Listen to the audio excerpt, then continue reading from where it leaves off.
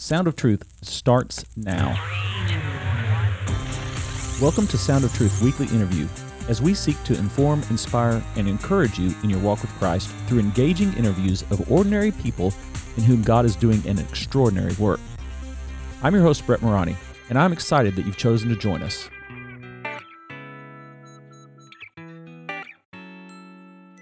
Our guest is my longtime close friend, accountability partner, Stephen Adams from Legacy Church in Harlem, Georgia, is with us on the line. Steve, great to have you on the podcast. Thanks for joining us.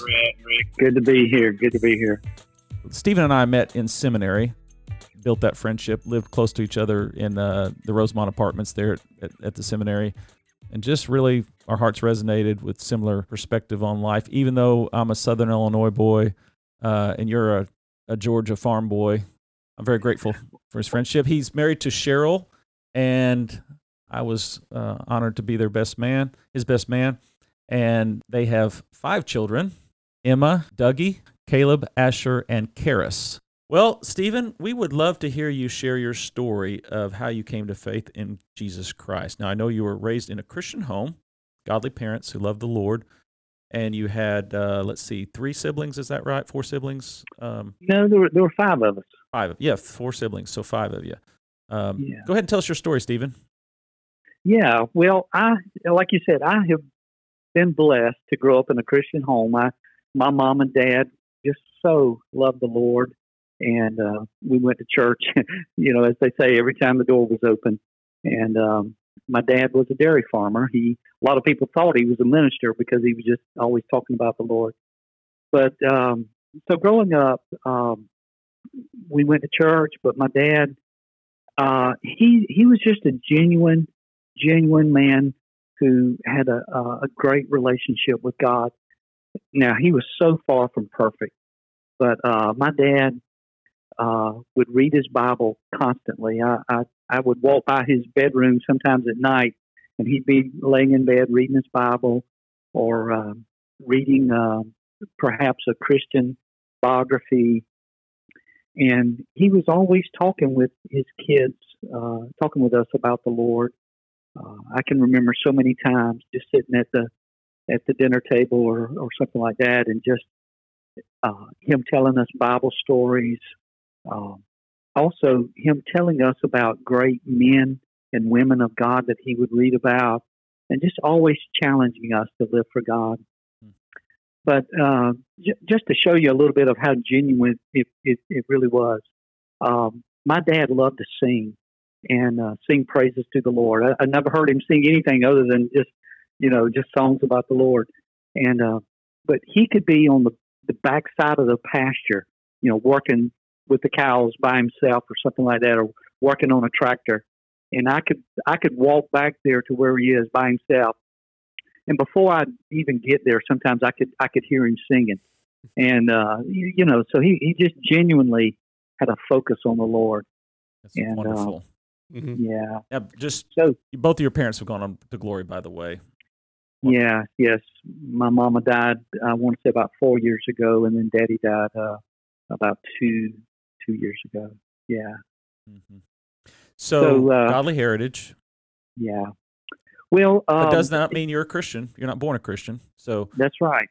And that was part of the struggle years when I got to be about 10, 11 years old. Mm-hmm. Fell under deep conviction. I knew God was real. I mean, I never doubted that there was a God. I never doubted all the things about Jesus and his death on the cross and everything the Bible taught us about salvation. I just couldn't seem to take that step. Mm-hmm. And just holding out. And but there was a young man who was in our youth group. His dad was the pastor of the church where we attended in Sandersville. Actually, the church was called Sisters Baptist Church.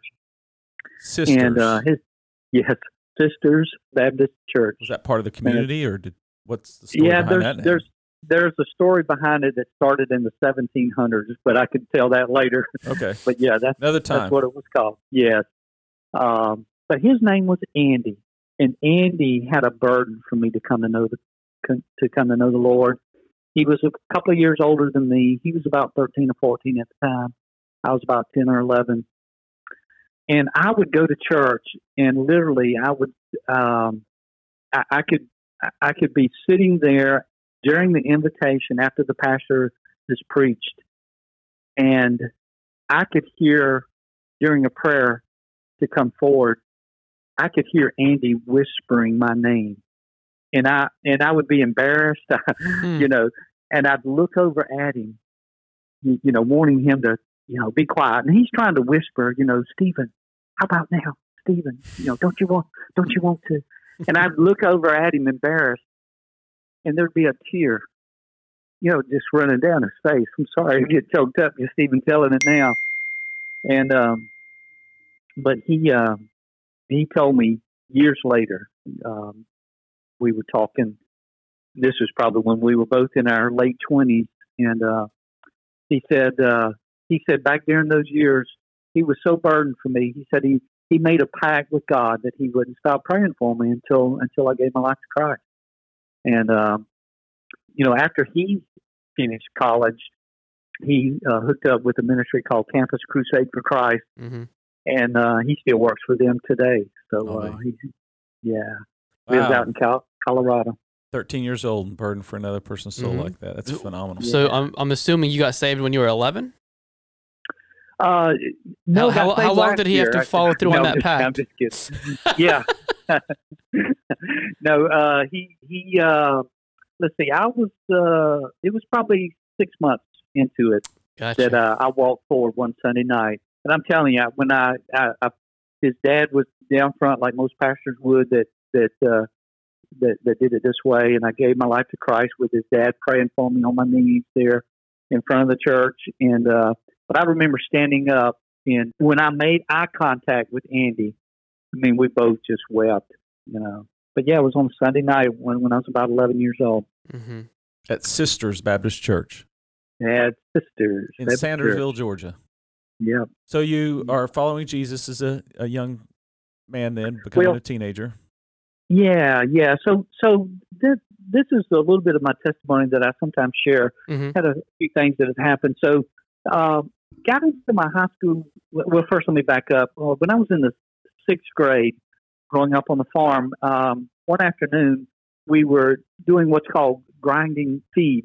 We had what's called a feed grinder, and it would grind food for our cattle. It's kind of a little bit hard to explain because when I tell this, some people think, you know, that I fell over into the machine, which did not happen. But the outside of the machine had several cogs and different things that turned.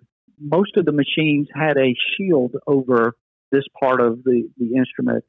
and the feed grinder hooks up to a tractor with a what's called a PTO shaft that turns, and that turns the machine. Our machine did not have a shield over this portion that was turning on the outside, and I got too close to it, and it grabbed my jacket and snatched me over into the part that was turning. I don't remember anything other than standing there, and then it was like just waking up from a sleep. I just woke up on the ground. My jacket, my football jersey that I had on at the time I had no shirt on. It was all ripped to shreds. I was gushing blood. The guy that worked for my dad at the time, one of the guys worked for him on the farm, was actually a minister. He put me in the back of his car, rushed me to the hospital. He said later, I would have given about 2 cents for your life. He said, because to me, you were dead. He said, there's no way this young man is going to survive this. Wow. How old were you, Stephen? So I was about, I want to say about 10, 11 years old. So this wasn't long after my salvation experience. Mm-hmm. Yeah. And so my dad, who was the dairy farmer, and his brother, who was also a dairy farmer, were out of town on a business trip. They had come back into town and were sitting at a local restaurant that, if your listeners know Sandersville, everybody's going to know this restaurant. But it was called the Dairy Lane, kind of like a Dairy Queen. But they were sitting in there when somebody came in and told them that their son had been in an accident involving the feed grinder. And they didn't know if I was dead or alive. They didn't know anything about my condition. So my uncle and my dad sitting there, Daddy says that he just assumed that I was not alive, but assumed that if I was alive, that was probably in unbearable pain. So he said they prayed before they left, and he said, I just told the Lord, you've given me a son, and I've given him back to you. And if you've chosen to take him, I'm going to accept that. But he said he just prayed that the Lord would not allow me to be in any pain if I was alive. So I can remember just there on the operating table, my dad walking in, and I was conscious, wasn't in any pain, and him asking me, "Son, you in any pain?" And I said, "No." And really, through that whole experience, there was not any real tremendous pain to speak of. And I really think the Lord honored my dad's request. I don't have any scars on my body, from that. Wow. Was it internal injuries? No, what was it was the mostly injury with the blood, gushing blood and all that? Yeah, there was part of it was a head injury. My head was very swollen from getting hit. Had some other cuts around my face, not much there, but really more around my chest, where especially the bar that was turning left a deep scar there across my chest. But then I had a lot of scarred up areas around my arms. Even taking my blood pressure, they had to hold off doing that at times just because of the sores that were there. Wow. So the Lord wasn't through with you on earth, obviously. Yeah. So from there, I tell how, I got into high school, and during those years, I was just kind of, well, let me back up a little bit. When I was in the 11th grade, there was something that happened. Me and 3 other people were coming back from Milledgeville to Sandersville, which is our hometown. We had been water skiing at the lake in Milledgeville. So we were coming back, and our truck, it was kind of a rainy afternoon, and the truck started hydroplaning. So we had a wreck. The truck flipped end over end after hitting a little drainage pipe on the side of the road. So it threw, as the truck was flipping, it threw me and my brother and another guy, our neighbor, who was in the truck. My first cousin was driving. He was the only one that didn't get thrown out of the back window. And so it threw 3 of us out of the back window as it was flipping. What's amazing is my parents, there again, were at home. They just began to sense that something was wrong, and God was impressing on them to pray for their children. So they had gotten on their knees, were praying for us, and then they got a call to come to the hospital. There had been a wreck. And what's amazing is there was a man who lived in a trailer out in the field who was standing on his porch. It was the only house or anywhere around this area. He saw it happen. He said, I saw bodies just flying everywhere. He just happened to work for the ambulance department, EMT. But anyhow, so he called, got there pretty quickly. But I got up on one side of the truck. My brother, who landed on a totally different side of the truck, got up. We were okay. My brother had a little scratch on his back that required a few stitches. Our neighbor, who was thrown the furthest, he was okay. He had a little bit of a fracture, had to spend one night in the hospital, but he was okay. But here's the amazing part. So when the truck quit flipping, it landed on all 4s. But what's amazing is the back window was lying in the bed of the truck, as if, to me, I think about it this way. It's as if an angel, as the truck was flipping, just guided us, took that window, just kind of set it back there. And it's like the hand of the Lord was just on us, is all I can say. He just protected us that afternoon. In this journey, looking back, just knowing that, man, God had a plan. God had a purpose. Right. And, He's going to fulfill it. Live long enough. Seems like some people have near-death experiences, but for you to have those 2 accidents prior to being out of high school is significant. Especially in light of the nature of those accidents. This wasn't necessarily stupidity on your part. A lot of kids do stupid things that cause, obviously you probably shouldn't have got too close to the feed grinder, but exactly. I don't know all the circumstances surrounding you. You shared a lot of it there, but maybe you should have been driving a little slower or whatever, but it wasn't, like you were putting yourself extremely risky behavior on your part or anything like that. Yeah, we really wasn't, because the thing about that stretch of highway is there's chalk mines, or the county I grew up in, Washington County, is the kale and capital of the world, which is the technical term for chalk. But when that chalk gets on the highway and it rains a little bit, it's like a slick film that just covers it. And so that was a part of it. We probably wasn't going about 55 miles an hour, but yeah, we started hydroplaning. Not to say that you are driving recklessly, but yeah, and I've heard that many times, where just at the very beginning of rain is the worst, because it's got all that slick still, and it's just kind of getting it all wet. And I know I studied to be an EMT for a little bit, and I know that the car accidents where a car spins like that, that's going to be the most deadly, where you'll find the most deaths, is any kind of spin, whether it be impact or T-bone or whatever. It's when a car spins, that's where you're going to find the most. Mm-hmm. And in this case, you're saying every single person, was able to stand up and walk away from that one perfectly fine. Well, besides a few minor injuries.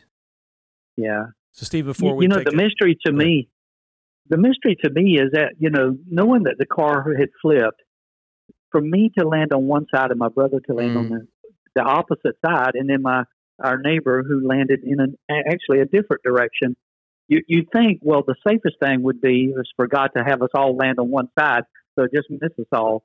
But it's like, how did it not hit one of us? Mm-hmm. I do want to ask you this question, this detail about, do you remember flying through the air? I don't. I can remember sliding into the ditch, but that was pretty much it. Okay. I don't remember it. Yeah. Thank you for joining us on this edition of Weekly Interview on Sound of Truth. We want to invite you back next week as we continue our discussion with Pastor Stephen Adams. If you're enjoying this podcast, please share with your friends. Thanks. The music is by Canon and is used with permission. This podcast is copyrighted by Brett A. Morani, 2021.